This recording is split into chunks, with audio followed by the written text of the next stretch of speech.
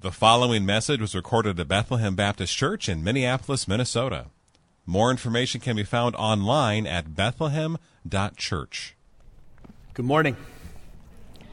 Happy 4th of July. Up the rebels, down the British, right? My apologies to anybody who hails from the United Kingdom that's here. But we gather here with no flag of any earthly nation on this stage, but a symbol of what unites us as a holy nation, what unites us as a kingdom. Every week, every Sunday, we come together and we say, up the cross, up the resurrection, up our King, down sin, down with Satan, down with death. And here we are again, doing the same thing that we do each Sunday. It's a joy to bring God's Word to you this morning from Acts 15, a very interesting text. I think often on the 4th of July, back at previous 4th of Julys. I remember some 2 decades ago, the 4th of July, 2002, the year after 9/11, celebrating in rural Ohio as a young man, as a teenager, and the sense of unity that our nation felt at that time. And I remember last year, perhaps this was the case for you too, where all of the official fireworks shows were closed down, but everybody bought out all of the fireworks, and I thought Burnsville was going to burn, like explode. Just like everybody was shooting off fireworks, it felt like. And this year, I'm not sure where you're going to go, what you're going to do, who you will be with. But I think for me, and perhaps for you, this year feels perhaps markedly more disunified. Disunified in our nation, not unified in our communities, in our schools, among our politics, and yes, among our churches too.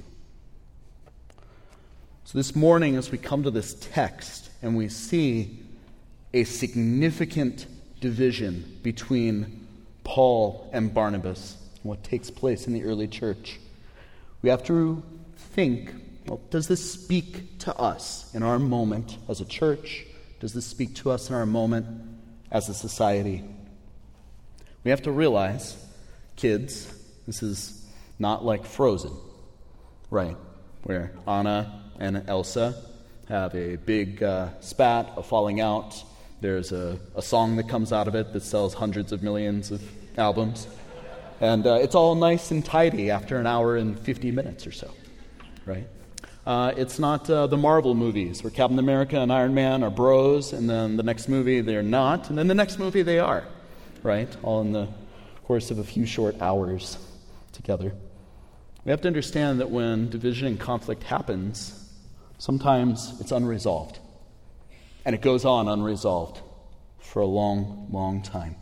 So as we're confronted with a major division in the early church between these two significant figures who fall out of fellowship, and perhaps even out of friendship, we have to ask, just what would this have been like? What would this have been like?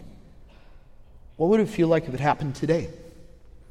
Two significant figures in the church fell out after years and years of ministry. So today we're going to talk about how close these two actually were, what happened between them as best we can tell from the text, and we're going to look at what evidence remains that their division was reconciled, if there is any evidence in the New Testament. And then we're going to ask the question, what can we learn about the division that sometimes marks the relationships we hold dear and sometimes turn into wounds, walking wounds, living wounds, and there isn't any resolution. Would you pray with me? So, Father, help me. I feel less prepared, perhaps at other times, but your Spirit is not unprepared for this moment at all. You have grace for the hearer, grace for the speaker, so help me to rightly preach your word. I pray this in Jesus' name. Amen. Kids, you have a favorite detective? Or maybe adults, you got a favorite detective? This last week at camp, the theme was crime scene detective stuff. So Nico Pearson dressed up as a famous English detective with a mastermind detective. I want to say that Ethan Buck was a famous French detective. I was a supervillain whose name may or may not rhyme with Shorty Artie. And I think Chloe and Talitha, they were like little minions. They had mustaches on for the week. Do you have a favorite detective? Right now, for the next 10 or 15 minutes or so, my plan is for us to do some detective work in the New Testament. So I want you kids, grab your Bibles, or grab your parents' smartphones, or grab your parents' Bibles, or saddle up next to them, and we are going to go through in our outline 4 scenes. So we're going to spend time reconstructing the relationship between Paul and Barnabas to remind ourselves what this would actually be like. So grab a Bible and turn with me to Acts chapter 4. First, we see in Acts chapter 4, right at the beginning of this church movement that's springing up in Jerusalem, we have an introduction to this guy whose nickname is Barnabas, a native of the island of Cyprus in the Mediterranean Sea. And we see that he sold land that he owned, and he gave it to the benefit of the church in Jerusalem. Look with me at Acts chapter 4, starting in verse 34, going to verse 37. There was not a needy person among them, for as many as were owners of lands or houses sold them and brought the proceeds of what was sold, and they laid it at the apostles' feet, and it was distributed to each as any had need. Thus Joseph, who was also called by the apostles Barnabas, which means son of encouragement, a Levite, a native of Cyprus, he sold a field that belonged to him and brought the money and laid it at the apostles' feet. So in the early church, we see the unity among the believers as they set aside their property, they sell it, and then they use it to bless the assembly. And Barnabas is singled out as one person that did this, one who takes his property and uses it to bless the church.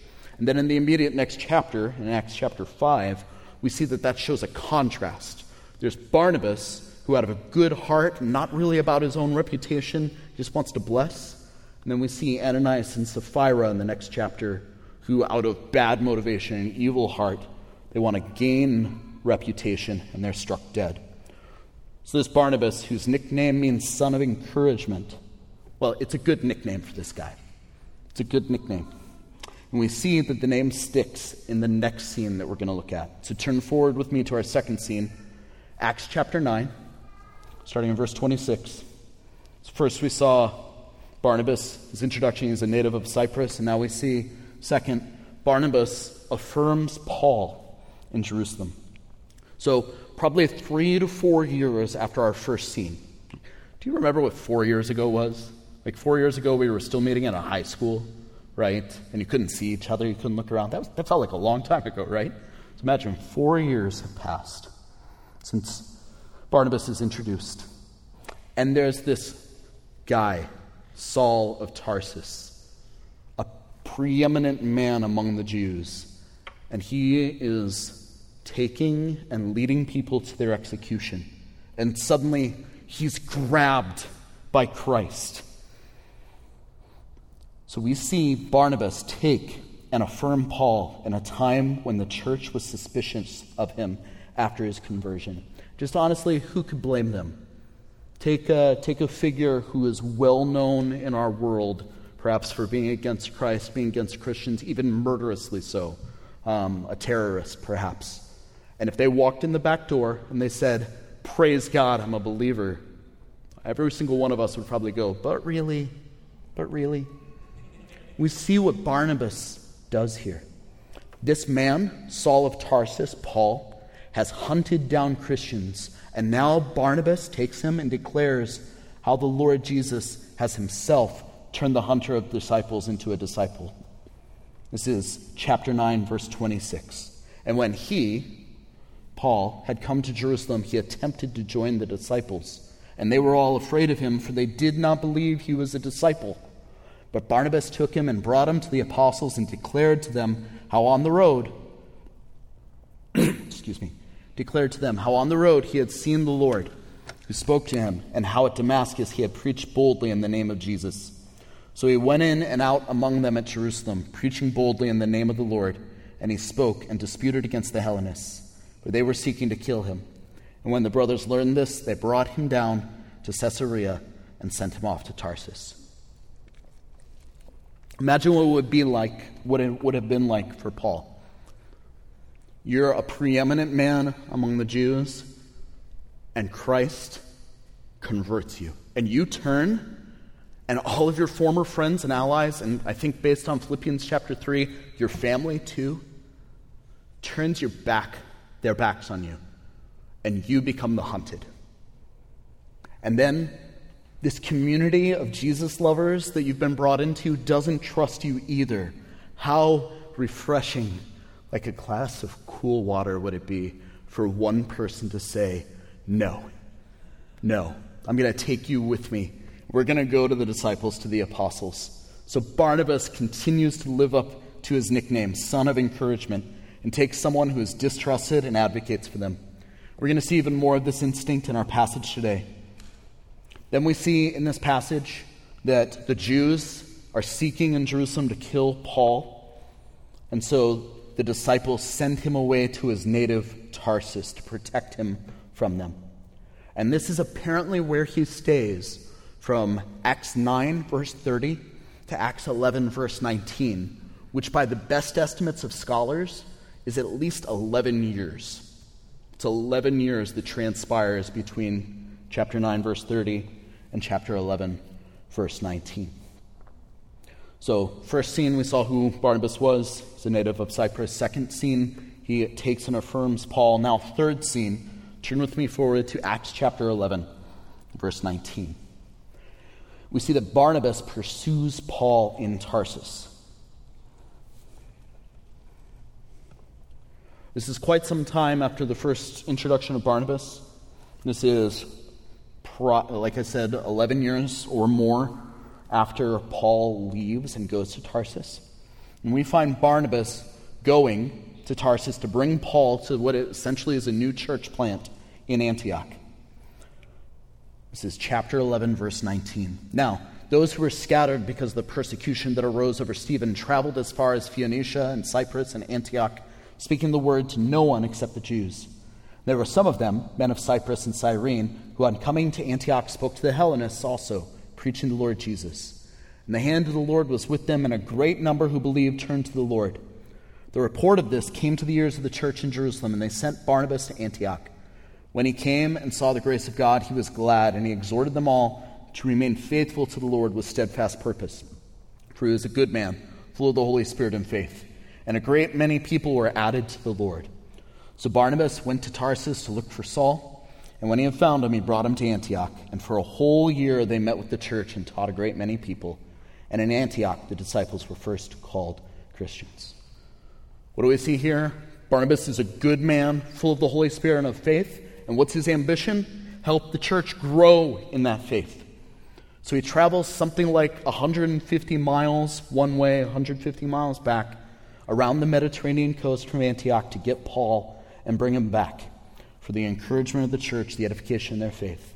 So Barnabas is he's not just personally encouraging people like one-on-one, he's thinking bigger. He's thinking, how can this whole church be encouraged? He wants to see the church in Antioch mature in Christ. And I think this ambition marks all healthy churches, right? We want to raise up leaders, raise up everyone who is in Christ and present them mature in Christ for the benefit of the saints. We want those who are like Barnabas in their ambition to see the church here at Bethlehem South built up so that people might find all their joy in Jesus and be equipped for ministry to spread this passion. So let me just encourage you, Bethlehem South. Do you know anybody who's personally discipled you, edified you, served you? Encourage them. Be a Barnabas to them, and seek to emulate their conduct. and tell us. Tell us.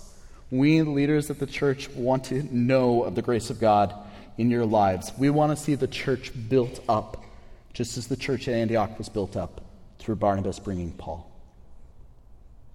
So, having seen where Barnabas is from, he's a native of Cyprus.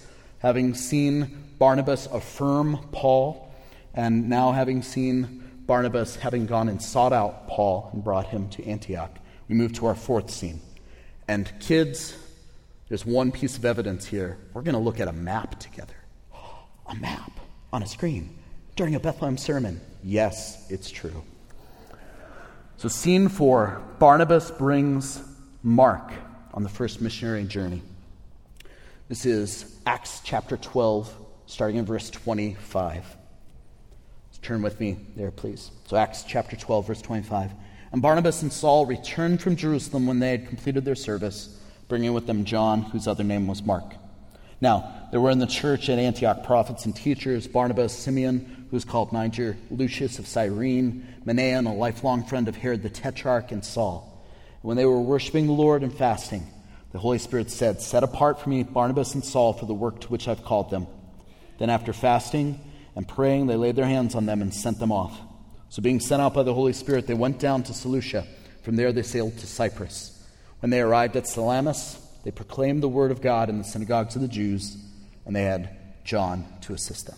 So let's go ahead and pull up the slide for the map here. I don't have a laser pointer. You see there in the blue just the tracing of Paul's journey, Paul's and Barnabas' journey, and then in the red on the way back. So they leave Antioch and go actually to Barnabas' native Cyprus. And this is where they land and they have the confrontation with the Jewish false prophet, and they see the Roman governor, the proconsul there over Cyprus, converted.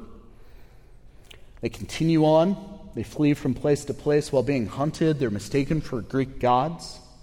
And Paul is stoned and left for dead, but survives. Remember also that on this first journey, about the time that they reached the coast after being on Cyprus, right up there in Persia and Pamphylia, that is when John Mark departs from them. This is in chapter 13, verse 13, just right after the passage that we read. Now Paul and his companions set sail from Paphos and came to Perga and Pamphylia, and John Mark, left them and returned to Jerusalem. Paul and Barnabas complete their journey. Then after this, they participate in the Jerusalem Council from last week's sermon, and where they go to bat on behalf of the Gentiles and then carry the Jerusalem Council's letter back to Antioch. What would this have been like? Here is your good friend, your partner in ministry, and you embark on a 1,500-mile journey, probably at least 1,200 miles of which is walking, probably. You're going from place to place, you're encouraging the believers, and then what happens? What would it have been like for Barnabas to watch Paul get stoned and left for dead? Picture that in your mind. What would it have been like for a demon-influenced man to have opposed the message that you're preaching, and God shuts his mouth and leads a high government official to faith? Would you not feel a bond, a tight bond in faith with someone who would walk through ministry with you like that? So what would your hopes be for your friendship with your friend, with your brother? Now, one other thing. At some point, either before the Jerusalem Council in Acts 15 or between the Jerusalem Council all that ends in 1535 and our text today, there's what's called the Antioch Incident by scholars. This is recounted in Galatians 2.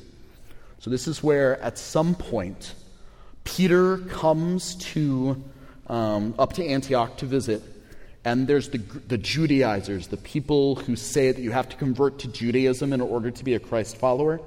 And their refusal to eat with Gentiles leads Peter, and actually Barnabas too, to back away from others in Christian fellowship. And Paul confronts Peter and Barnabas and says, this should not be. So at some point in their relationship, there's been confrontation and what looks like reconciliation at some point. So this is not just everything's been, dreamy and wonderful the entire time.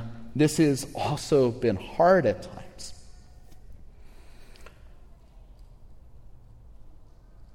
This about brings us up to our text today. But I think there's one really important question to be asked. If you're here today and the claims of Christianity to you are, maybe they're not so solid, what is this claim about this resurrected man, this resurrected Jewish man? Let the ministry of Paul and Barnabas stand as a testimony to you. Who would travel 1,500 miles, endure violence, endure criticism, be hunted, unless they genuinely believed that Jesus was alive? And though he died in Jerusalem, he did not stay dead. What circumstances might they endure? Might it be this morning that the claims of Christianity are true? So we saw brothers united. Now we're going to turn to our text, Acts 15, 36 through 41. And we see first in verse 36, here's an admirable ambition. Return and strengthen the churches. And after some days, Paul said to Barnabas, let us return and visit the brothers in every city where we proclaim the word of the Lord and see how they are. So having completed their first journey, having gone through the Jerusalem council, now back at Antioch again, Paul has an ambition to return to the churches and edify them. Do you remember 1 Thessalonians 2:8? Paul says about the Thessalonian church, which is a church that would be planted later. He said, I was willing while I was with you not only to share the gospel with you, but also my very life. My soul is the word in Greek. And that's Paul's ambition. Paul wants to see the church built up. They are dear to him, and I think to Barnabas. They had almost been killed. You'd seen a Roman governor come to faith. You probably want to go back and see what was up. No Facebook, no FaceTime, no Twitter to follow up. Just want to go. Might call this campers. You might call this the camp effect. Do you remember camp last week where I got no sleep and you probably got no sleep and nobody got any sleep and we all came back with sniffles and whatnot? Do you feel like you want to go back? Do you feel like, I want to see more of God's grace here in this place? As you connected with each other and with downtown campers and staff, did you feel drawn to what God was doing among us? And it's natural, I think, to want to go back to the place of God's grace. Well, we do see that despite their ambition to go back, for what is probably wonderful reasons, we see that there's a problem. In this case, it's a problematic partner, John Mark. So this is verse 15, 37 through 38.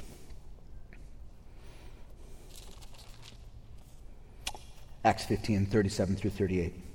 Now Barnabas wanted to take with them John called Mark, but Paul thought it best not to take with them one who had withdrawn from them in Pamphylia and had not gone with them to the work.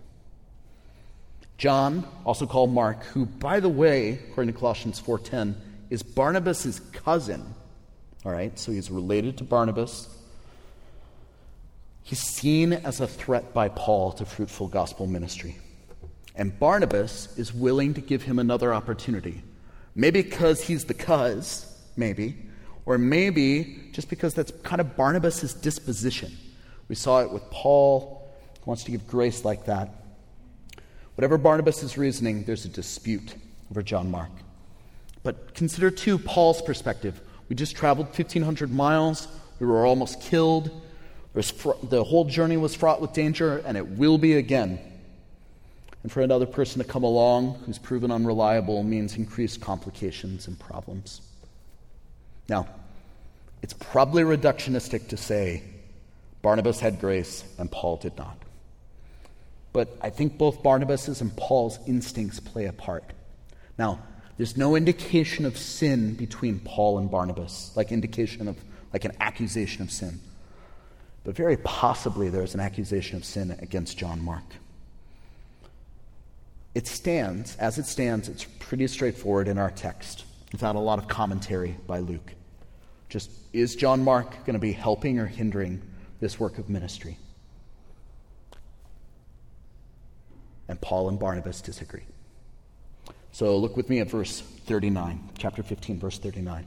And there arose a sharp disagreement so that they separated from each other. Barnabas took Mark with him and sailed away to Cyprus. But Paul chose Silas and departed, having been commended by the brothers to the grace of the Lord. And he went through Syria and Cilicia, strengthening the churches. They disagree sharply and they separate. And I wish I could say there's something clear here in the original in Greek that gives us more of a sense of this. The words for sharp disagreement and separate are actually kind of unique. We don't have a lot of other data to go to in the New Testament to say, oh, was this an agree to disagree kind of moment? Or is it more of there were accusations of sin? Does such a split trouble you? I am certain it would have been troubling to the believers in Antioch. And yet, here we see God's mission continue. The Gentiles will hear of the gospel. Barnabas goes with his cousin to Cyprus, where there are believers now, where there's a Roman governor who has believed in Christ. And Paul goes with Silas, being commended to God's grace by the church in Antioch, and they go a different direction. Like with Peter last week, this is the last time we see Barnabas in the book of Acts. Now, just briefly here, what's happening here in the book of Acts is Luke, the author, is narrowing in on particular streams of where the gospel is going. You see in chapter 16, 8 to 10, the shift from third person to first person as Luke joins Paul on his second missionary journey, I think. So Barnabas not being in the text may not be like a call on whether Barnabas was a great guy or not a great guy at all. Just simply Luke's got other purposes for what's taking place. Now, if we only had this division and no other information about these two, perhaps we wouldn't have an entire sermon devoted to this. But there is more information elsewhere in the New Testament about what happened, at least between Paul and John Mark after these days. So first we saw the brothers united, then disunited, and then brothers united. I think in the outline it says question mark, exclamation mark.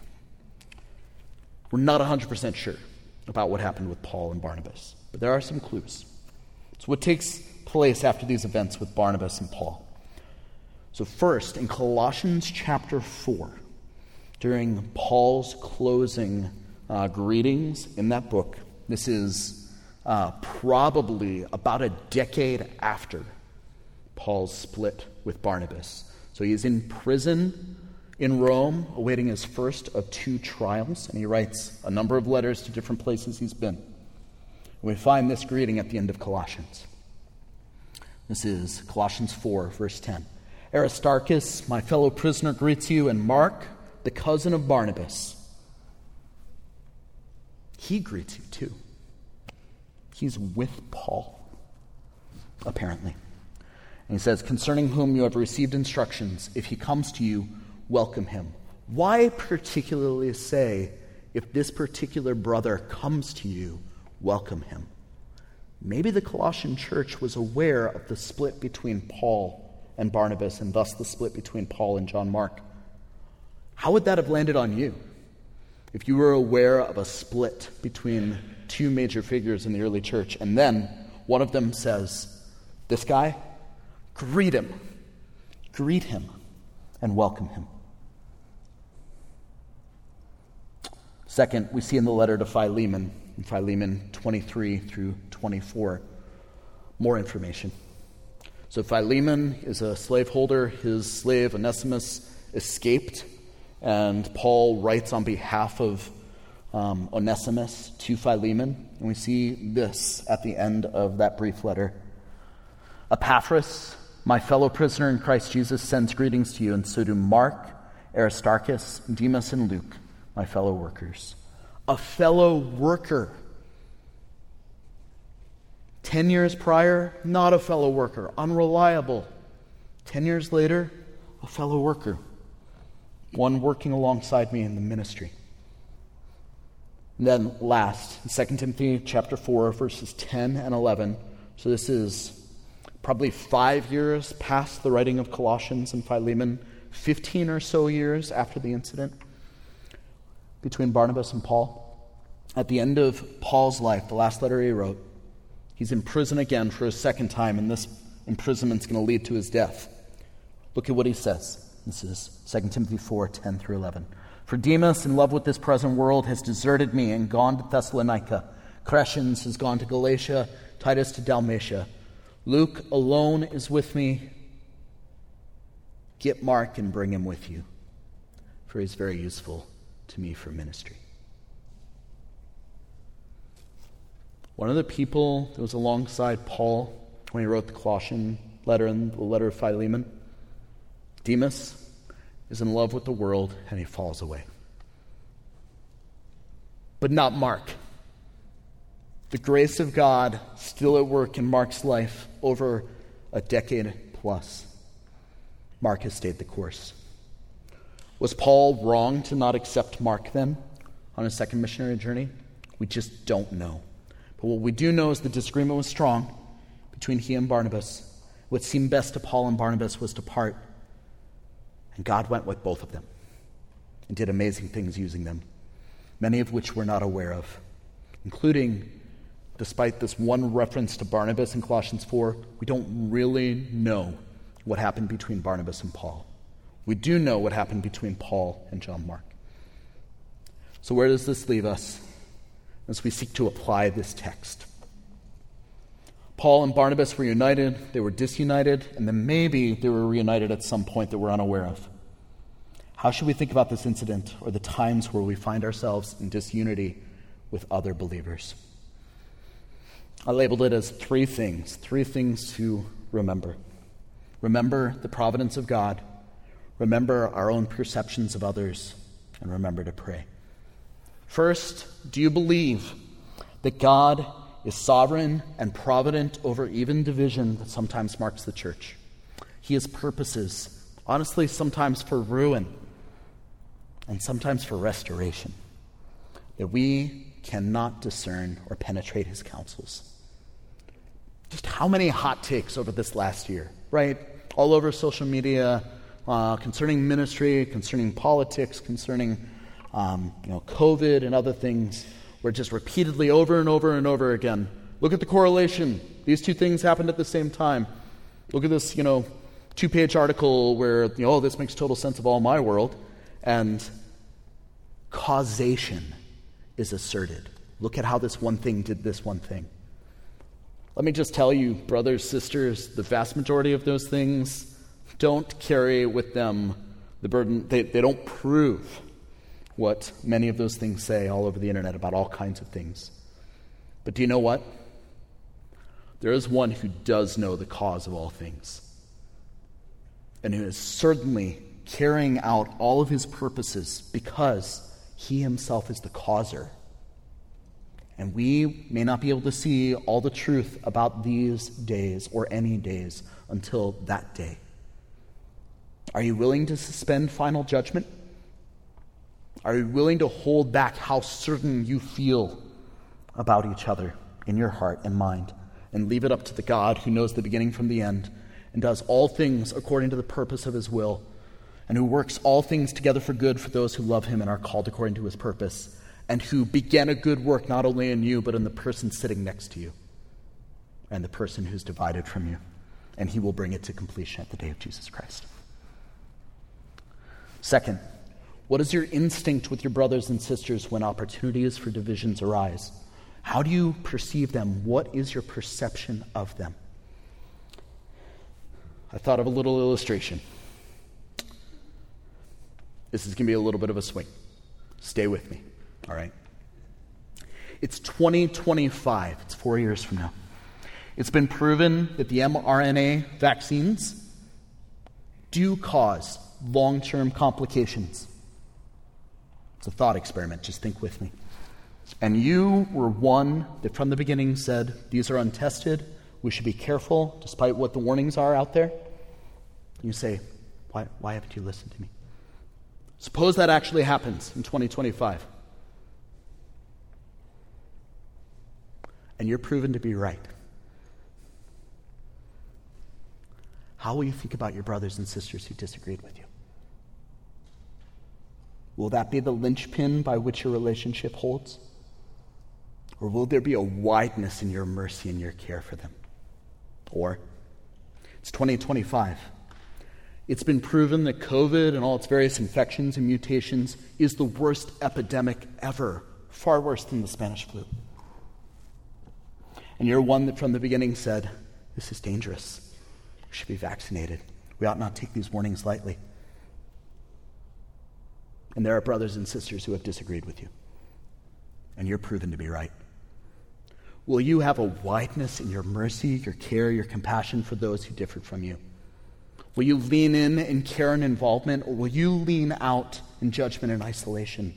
South family, there is a purchased unity that we have in Christ that we must be eager to maintain. The spirit of unity and the bond of peace in our personal preferences and the way we do ministry and the distinct personalities and gifts that God has built this body with different instincts and different opinions. There's a purchased real unity that God tells us that we have a place to play in maintaining and nurturing. Or to ask a series of really practical questions. I'm going to repeat these. I'm going to say them once and I'm going to repeat them. Do you think God's thoughts about other people? Or do you only think your thoughts about them? Do you mainly focus on what disunifies you and spend your time mulling that? Or do you mull and rejoice in what unifies you with others? As you do that, do you begin to move towards the person in love and concern as Christ does? And then, do you begin to feel even deeper care for them, care of hospitality? So, again, do you think God's thoughts about other people or just your own thoughts? Do you focus mainly on what disunifies you or mainly on what unifies you? And do you begin to move towards the person in love and concern like Christ moves towards them? And do you feel an even deeper care for them, a deeper care that welcomes them in hospitality? Ultimately, do you define your relationship with other people in this room and outside this room on God's terms or on your own? Which is it? Brothers and sisters, because of the power of the Spirit, we are able to see the way that God has defined our relationship with each other and act on it. We can. This is not up to us alone to maintain. The Spirit will do so. Then last, how do you think about your brothers and sisters when division persists years after the initial parting? Do you pray for them? I wonder what Paul, Barnabas, and yes, John Mark thought about each other after their initial parting. When Paul sailed on in his second missionary journey and thought about the man that accompanied him and advocated for him, what do you think about Barnabas? I suspect he prayed for him. What did Barnabas do as he went on to his native Cyprus and he thought about Paul? I suspected he prayed for him. They didn't cancel each other. They didn't write each other off. They didn't cauterize their hearts towards each other. For you, for your friends, for your family, for fellow church members that you're no longer in relationship with, or perhaps your relationship has drifted with them, what's your instinct? There's a natural tendency in our sinful flesh to become cynical against others who don't agree with us or who we wonder what they genuinely think about us. Perhaps we ought not be as quick to judge and more quick to welcome as Christ would accept us, but not to doubtful disputations, Romans 14. Whether there's been an intentional parting or an unintentional drifting, do you pray for your brothers and sisters? Or honestly, if you've left Bethlehem and you're watching this video this week, this year, or years from now, do you pray for us? We want to pray for you, and we do. We care about the outcome of your faith, even if you're not part of our fellowship anymore. Do we see together in our text the long arc of God's grace? to do everything according to the counsel of his will for our good. Do you see that? There's grace to bring us together, all of us who call out to God from a pure heart, because God is working in our hearts by the Spirit. So in conclusion, we don't know how long or even if Paul and Barnabas reconciled. But we do see that God's grace followed both of them in their various journeys. As we settle now, and we're going to follow Paul throughout the book of Acts in his second and third missionary journeys, our hearts should be primed to continue to look for God's grace in the book of Acts and be prepared to encounter it in our lives throughout this summer and beyond. As we see the gospel spread in the book of Acts, are we expecting to see the gospel spread as the Spirit continues to unify us? As it were, we saw the end of the first season of Acts. If you're going to conceive of Acts as a three-part a story or three seasons in a series, we saw the end of the first season of Acts when Stephen died in chapter 7. Now we're kind of in the mid-season break in season 2 as Paul prepares to go out without those who first came along with him in ministry. What will the rest of Acts hold? Now we know the end of the story. Paul, Barnabas, John Mark did not. But they did know this, I suspect, and we should be certain of this. God's grace followed them, prepared them, paved a way for them so that they might know him and they might minister in his name.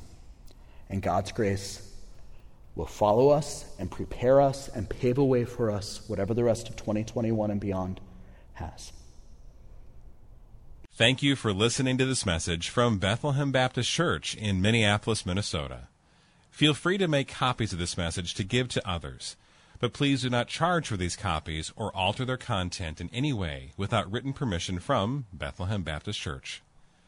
For more information, we invite you to visit us online at bethlehem.church or write us at 720 13th Avenue South, Minneapolis, Minnesota, 55415. Bethlehem Baptist Church, spreading a passion for the supremacy of God in all things, for the joy of all peoples, through Jesus Christ.